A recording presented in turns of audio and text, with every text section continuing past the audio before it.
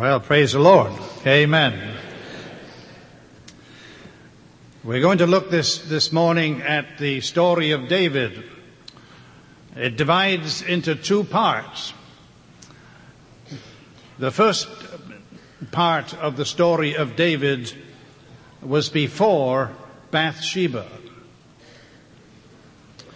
The second part of the story of David was after Bathsheba.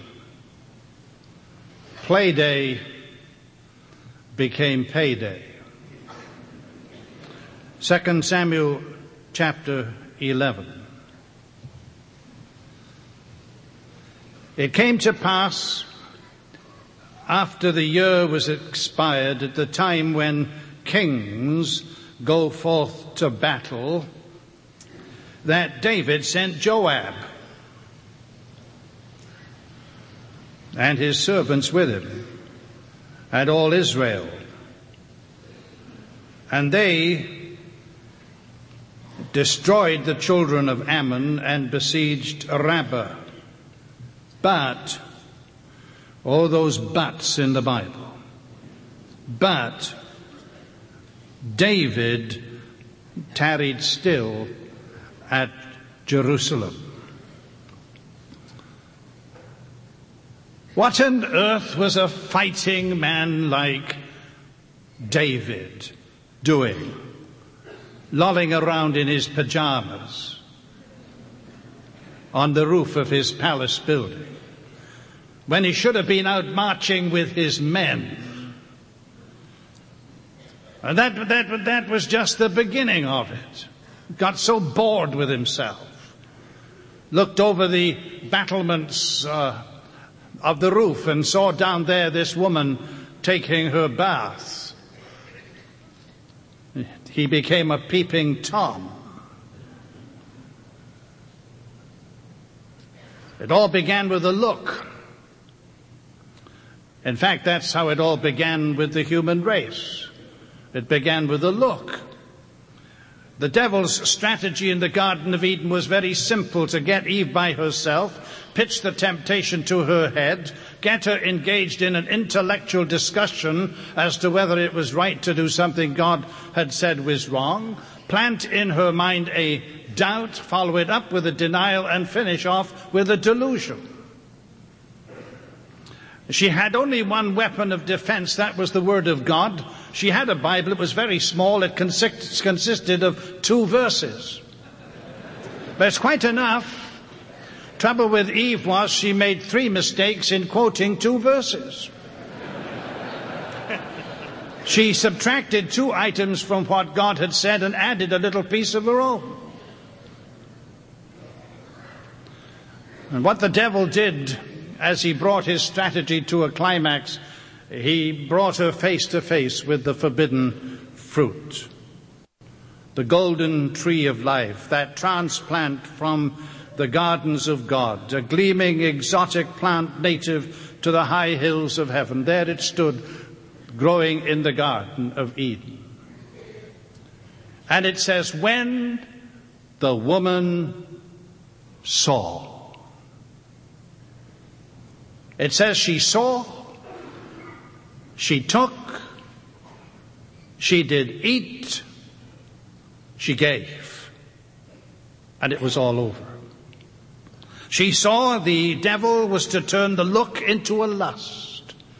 She took, the desire was turned into a deed. She ate, the choice became a chain. She gave, the sinner was changed into a seducer. It all began with a look, and that's how it began with David, and that's how it begins with most of us. David went back into his bedroom, wandered around his bedroom a little bit, then called one of his secret agents. He said, make some discreet inquiries, find out about this woman. I want to get to know her. Well, we're not going to recount the entire sad story. We know it all off by heart. David enjoyed his little play day, but it didn't last very long. You know, there came an urgent note from the woman down the street, and play day had become payday. 10 things that happened to David after Bathsheba. We begin with David's duplicity.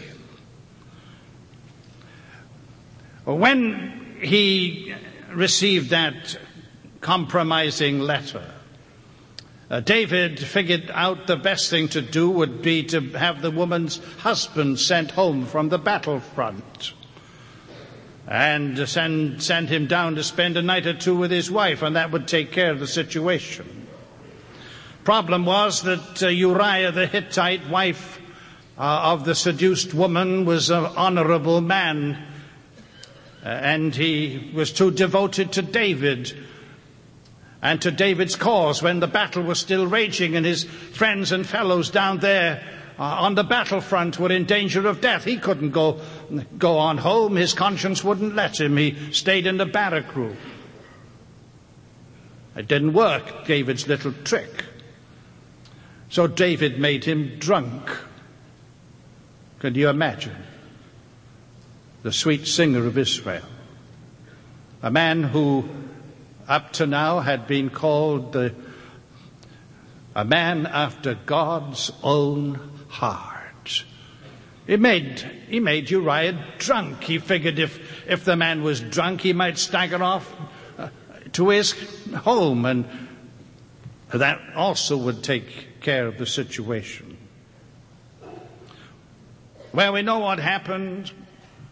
Poor fellow was sent back to the front line with a letter addressed to Joab and instructions that they were to engineer the situation on the battlefront so that Uriah the Hittite would lose his life. When David received a message from Joab to the effect that his instructions had been carried out and that Uriah was dead, David settled down and thought he'd taken care of things.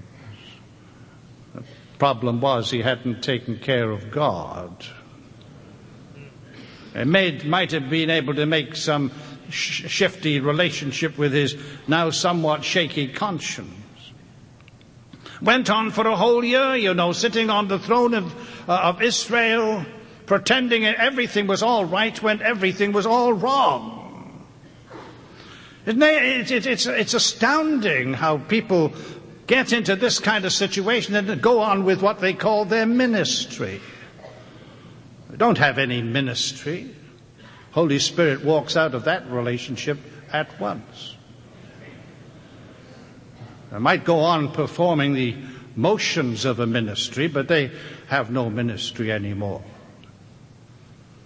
I've tried to picture myself, David, during this whole year sitting on his throne, and in comes the state prosecutor, and he brings somebody with him into court, and he says to King David, "It's a clear case of adultery, my Lord King, taken in the very act.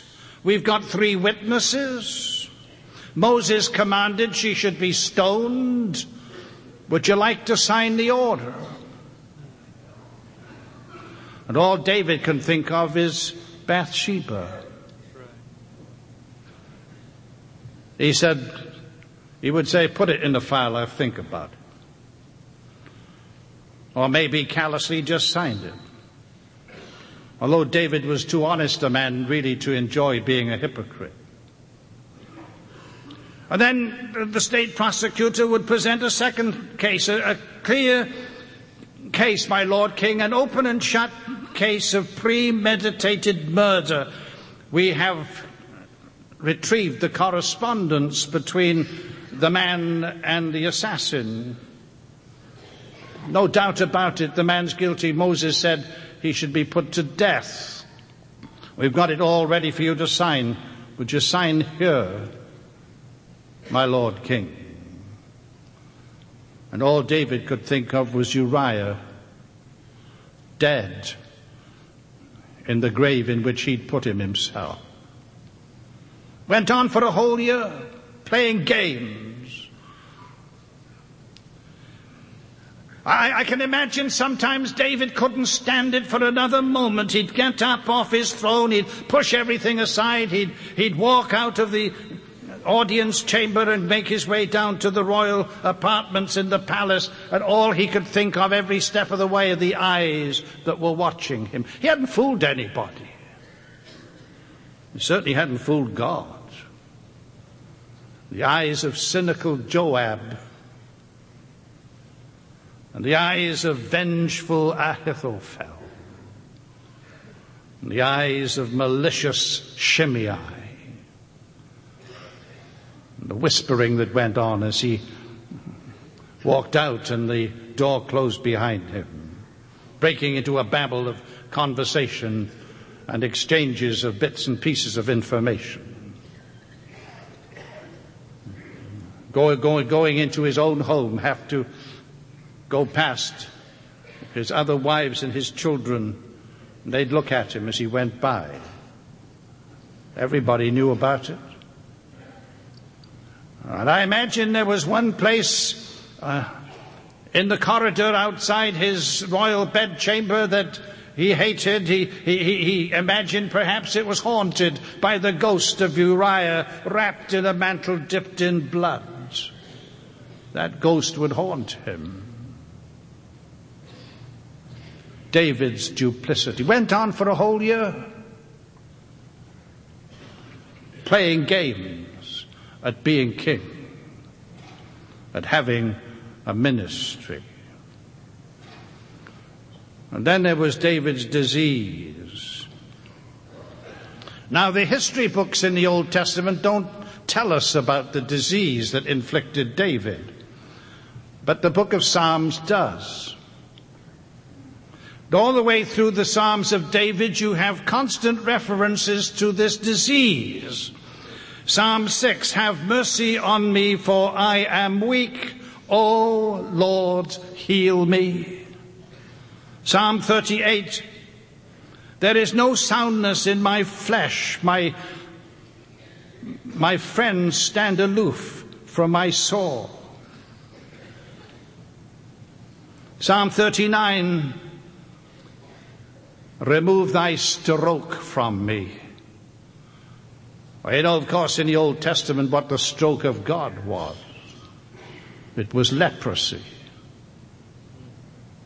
Purely and simply. Psalm 41, an evil disease, say they, cleaveth fast unto him. Psalm 102, my bones are like charred wood. It's not at all unlikely, you know, although the history book doesn't say so, but from what the hints and the suggestions we have in the book of Psalms, that David actually for a while became a leper. That was God's Old Testament punitive disease. It smote Gehazi with leprosy, smote King Uriah, King Uzziah with leprosy.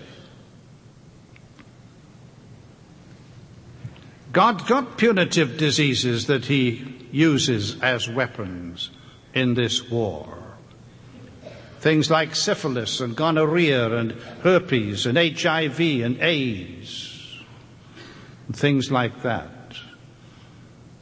God uses those things.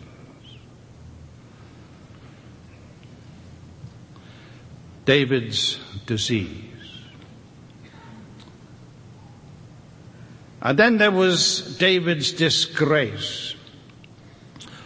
I see him now. He's sitting on his throne having one of those days when he figures he better show up in court. I mean, things have been going to rack and ruin around the country for months now, and he figures he'd better show up in court and make a go at dealing one or two cases anyway. And as he's just sat down, he sees who's coming in, the first case of the morning, and he froze with horror, sitting on his throne. It was Nathan. If there was one person that David was afraid of in Israel, it was Nathan the prophet. He was more afraid of Nathan than he was of the lion and the bear, more afraid of Nathan than he was of Goliath of Gath, more afraid of Nathan than he was ever afraid of King Saul, more afraid of Nathan than he was ever afraid of Achan, king of Gath. And I can see him, he's hanging on to the sides of his throne, and he's watching with growing dismay as the figure of the prophet comes into his line of vision.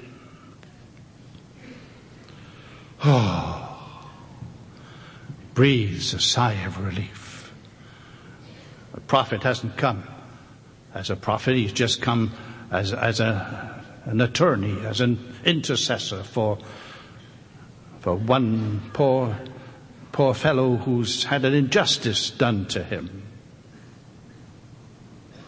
And he listens now with increasing interest to the case. It's about a sheep, and David, of course, always was interested in sheep and that kind of thing. He didn't see that Nathan had a sword. But he did.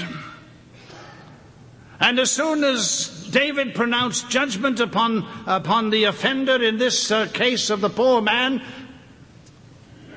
Nathan pulled out the sword and he had it at David's throat and he said, "You're the man. You are the man." And down he went on his face.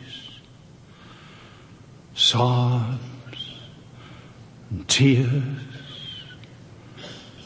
Those who were standing round would never forget, as long as they lived, the broken-hearted king down upon the floor, the giant killer, the sweet singer of Israel, that man who had been a man after God's own heart, that great shepherd of the sheep, writhing on the floor, crying out to God, pouring out those stanzas that eventually would fill a half a dozen psalms.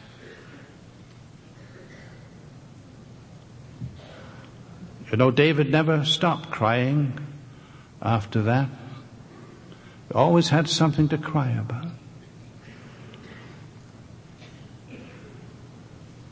All he was able to salvage, really, from what had been his ministry were half a dozen penitential psalms. David's disgrace. Then there was David's dismay. He lost all semblance of moral and spiritual control over his family. There was, for example, the case of Amnon. One of David's sons set his eyes upon one of David's daughters, half-sister. And you know the story, we needn't go into the dismal thing, how he seduced the woman and then flung her out of his house. It was a clear case of aggravated rape and assault. David did nothing about it. Nothing. How could he? How could he put Amnon to death for that aggravated piece of immorality when he himself had burning in his conscience a case of just the same? Nothing. Nothing he could say. Nothing he could do. And so he let the thing go smoldering on, creating bitterness and hard feeling in the very various members of his family. And then there was the case of Absalom. Planned, premeditated murder. Well, if the king wasn't going to take care of Amnon, then he would, and did. What was David able to do about that? Nothing. So Absalom was guilty of murder. Well, how could he put Absalom to death for murder when he had murder on his own conscience?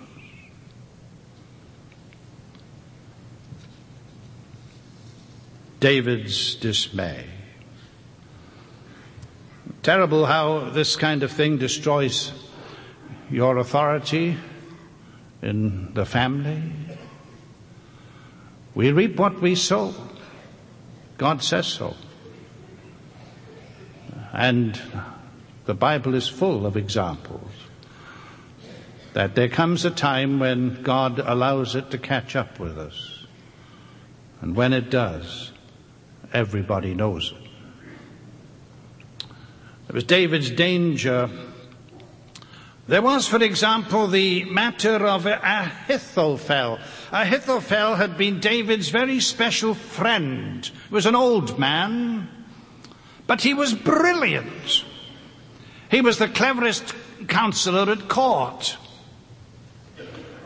It was said concerning the counsel of Ahithophel that it was so brilliant that it was almost as if a very oracle of God had spoken when he made a pronouncement. And he and David had been good friends.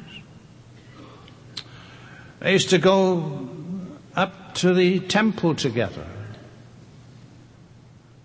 David would often have his friend Ahithophel over for the night, and they'd sit up in the early hours of the morning discussing matters of state. They were good friends. It was just not a king-counselor relationship. It was David and his good friend Ahithophel. When David, in flight from Jerusalem, got the news that Ahithophel had gone over to the conspiracy with Absalom, he was panic-stricken. He stopped dead in his tracks. He fell down on his knees and he prayed earnestly to God, and he said, "Oh God, I pray thee, turn the counsel of Ahithophel into foolishness. Oh God, I'm afraid of that man. He's clever. He's the cleverest man in the kingdom."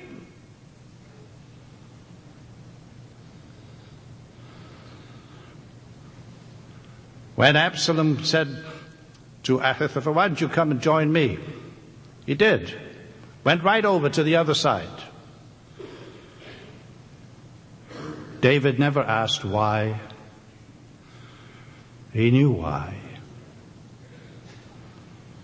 You see, Ahithophel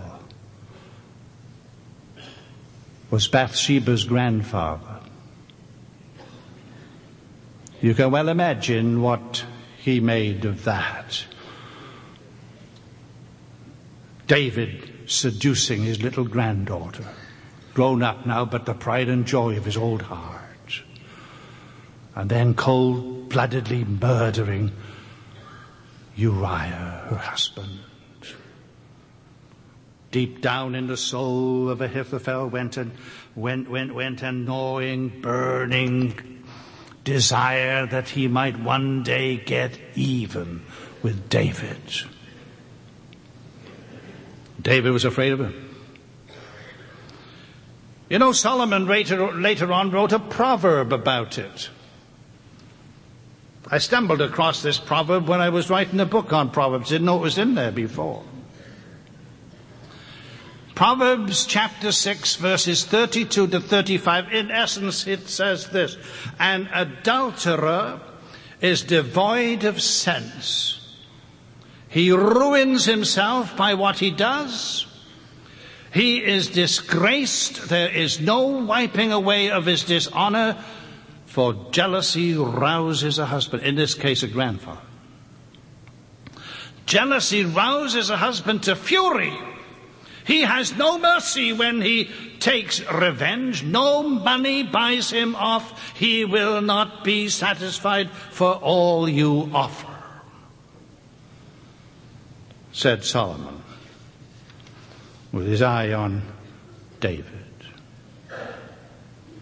So Ahithophel joined forces with Absalom, and he gave him counsel. It was very criminal, the things he suggested, but very clever. He said, "Tell you what to do, Absalom, my friend. My Lord King, rather. I'll get used to calling you king soon. Tell you what to do.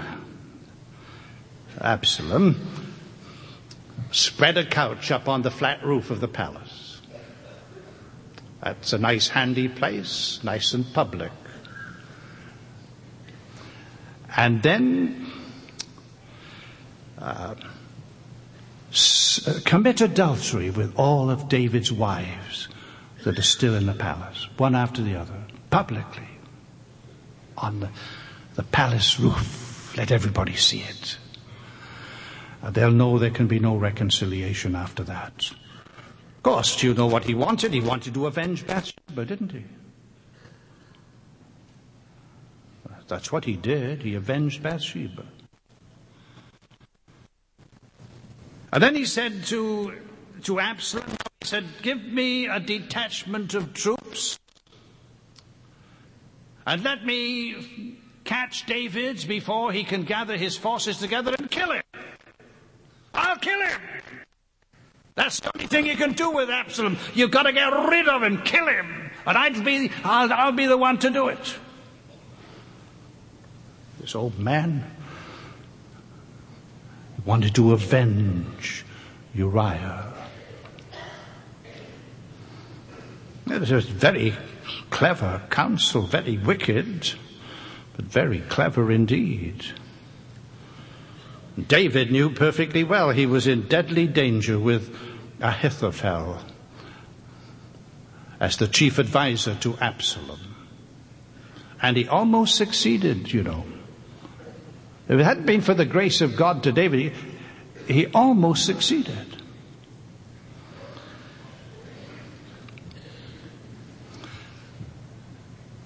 And when he didn't succeed, Ahithophel went back to his house, put his affairs in order, and went out and hanged himself.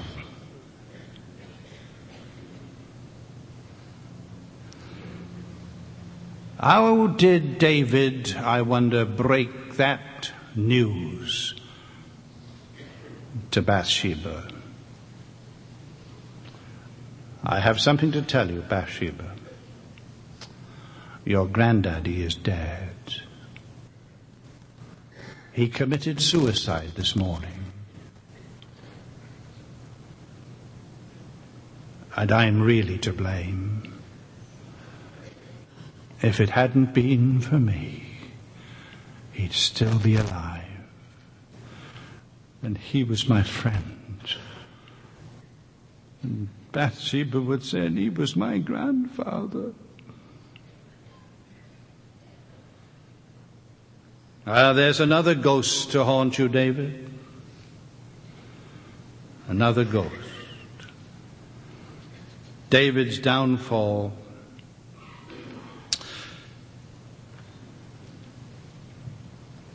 There had been, for some time in Israel, just prior to the Absalom rebellion, a lot of unrest.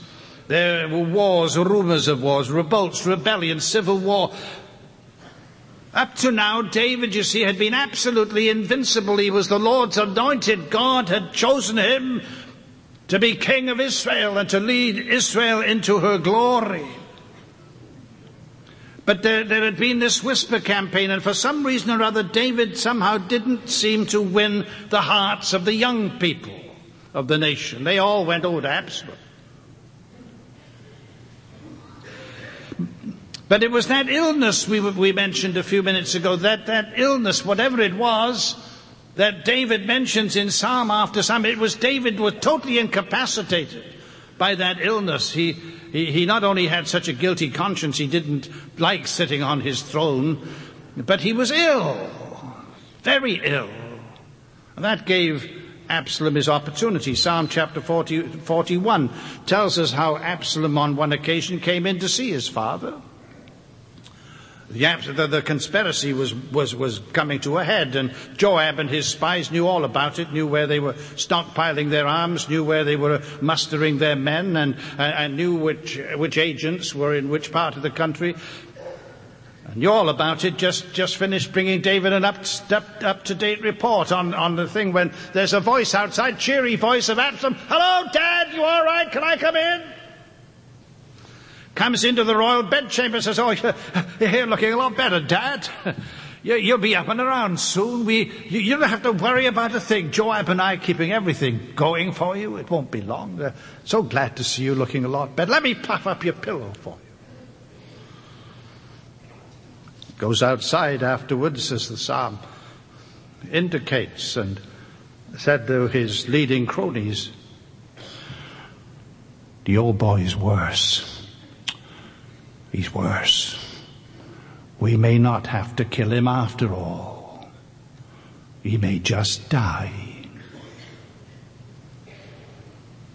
You ever stop to think what David threw away for half an hour of what he might have then called fun?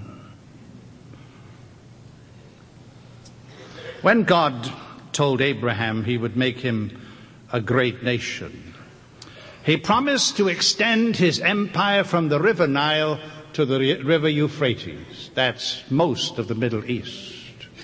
That was to be David's empire.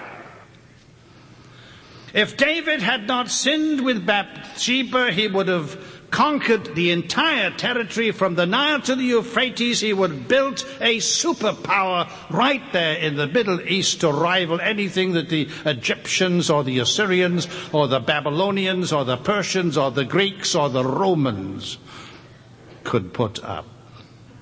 And the nations of the world would have come pouring into David's empire to learn about David's God.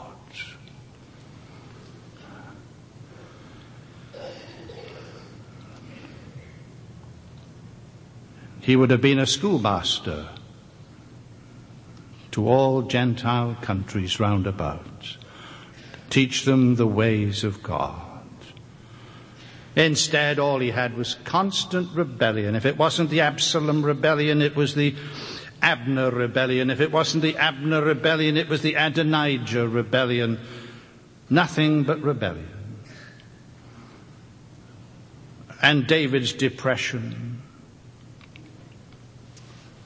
What has happened to the sweet singer of Israel?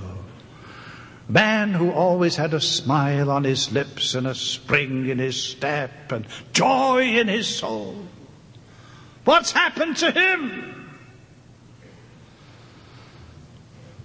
He's in deep depression. He's running away, of course. Joab's trying to hurry him up. You've got to get out of Jerusalem, David. You've got to get out. We've got to get across Jordan. We've got to get across Jordan before night. Come on, David, come on. Shuffling his feet. And then came this scoundrel Shimei. You ever met Shimei? Up to now, David had either been cheered or feared. The case of Shimei was something else. Shimei was a reptile of the house of Saul. He was a Benjamite. He hated David. Hated him with a bitter hatred. You'd always see Shimei with some of his cronies and he's whispering about David, wicked things he said David had done. Foul-mouthed individual he was. He took a great delight in the Absalom rebellion. He positioned himself on the Mount of Olives. He knew perfectly well David and his entourage would have to go by there. And he had a nice little pile of rocks. And he had a soul full of curses. And as the entourage came by, he began to swear and curse and blaspheme David and throw stones and rocks at David and jeer and sneer at David. You wicked old sinner, you got what you deserve. David had a man marching by his side. His name was Abishai. I think he was one of David's cousins. He's certainly one of David's mighty men. He said, "Why don't you let me go over there and take that man's head off?" David said, "No, Let him curse. Let him curse. Perhaps God has told him to curse me. Let him curse.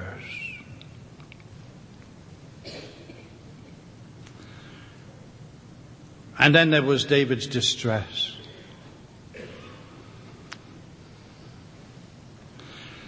When the battle lines were drawn between Absalom and David,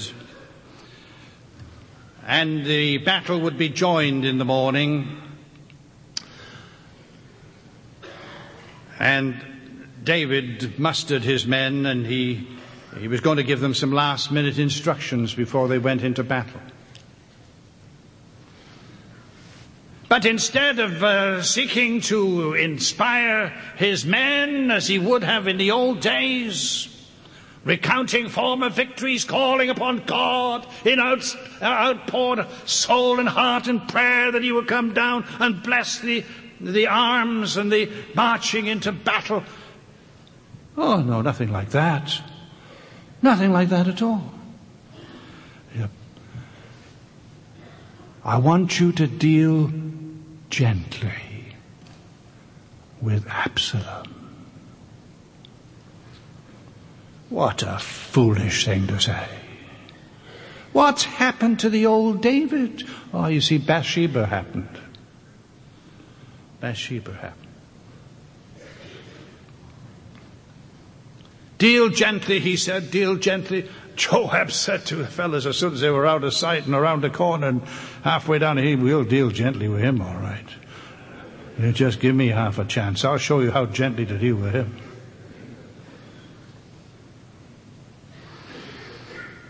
And then came that exceeding great and bitter cry when the news came at last that his beloved Absalom was dead. Oh, my son Absalom, my son Absalom, would God I had died for thee, oh Absalom, my son, my son. You don't read a more heart-rending cry than that until you come to Calvary. That's what he got, you know. That's what he got for what he did with Bathsheba. He never stopped paying. Never stopped paying. God forgave his sin. We know that. That's clear as crystal. Some of the penitential psalms go into that and into the theology of it, but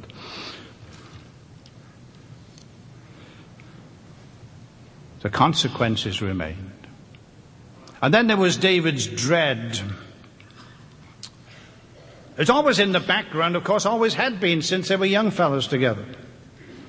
David and Joab. Joab was David's nephew, but they're about the same age.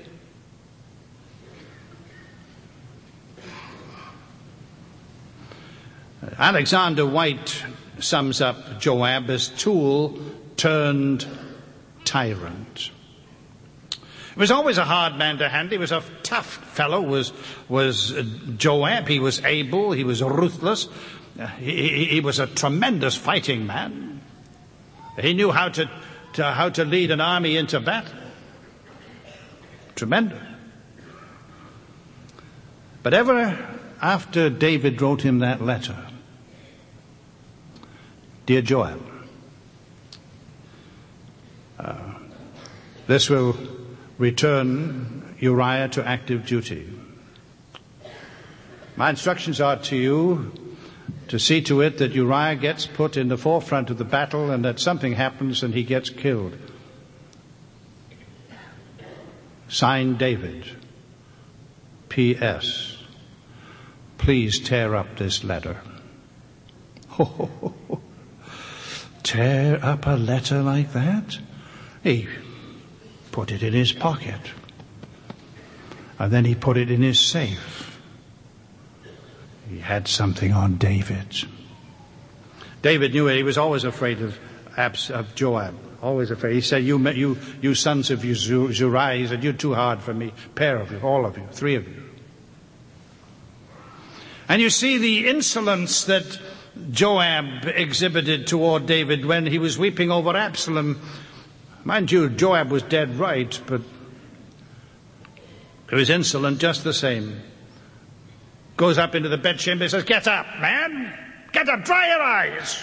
What do you think you're doing? Go down there. Don't you know the troops are deserting by the dozen? They're waiting for you to come and congratulate them on the great victory. And you're up here bawling your eyes out. Get down there. What kind of a king do you think you are?"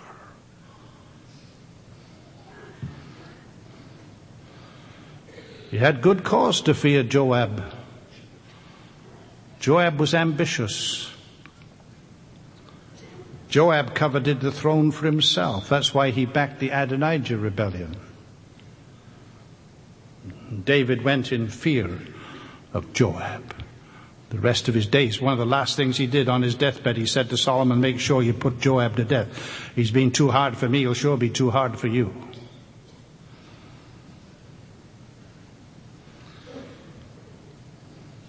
And there was David's defeat. I think this is one of the saddest consequences of all of David's involvement with Bathsheba. You see, David was a born warrior, bred into his very bones. It was a God-given gift to him. He was anointed by God to conquer Israel's foes. He says that himself in the 114th Psalm. He says, "Blessed be the Lord my strength, who teaches my hands to war and my fingers to fight." Raised up, equipped by God and anointed by God to win the empire for Israel. Fighting man. But that was before Bathsheba. War broke out again, and war with the Philistines, no less. Philistines wouldn't have dared show up before Bathsheba, let me tell you. Goliath, of course, had been dead for a long time. That was an end of him, and he'd long since been forgotten. And this particular battle with the Philistines, Joab went off to battle, and David showed up later on at the battlefront. He had dug out his old armor and polished it up, and he'd rattled off down to the front, and you're going to show him how to fight. Still fighting the old dog yet, you know. Joab, we'll show him, won't we, Joab? He didn't realize, like Samson shorn of his knocks, he was as weak as other men. And then a fella named Ishbi-Benob showed up. Now, if I had a name like that, I wouldn't show up any place. But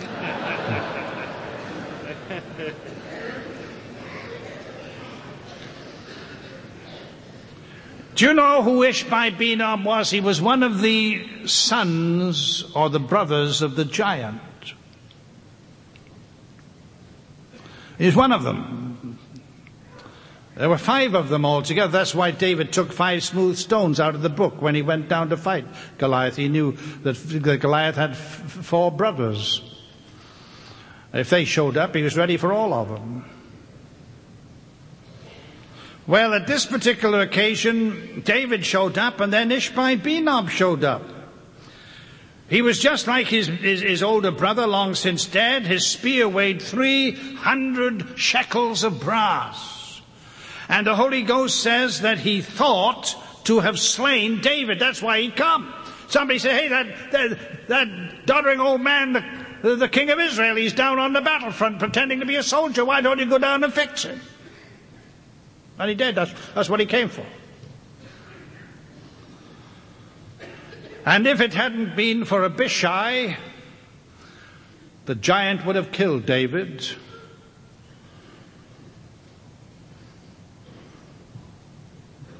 So they sent him home. They sent him on home. They said, "Your Majesty, You're not up to it anymore, you know. You're not up to it anymore.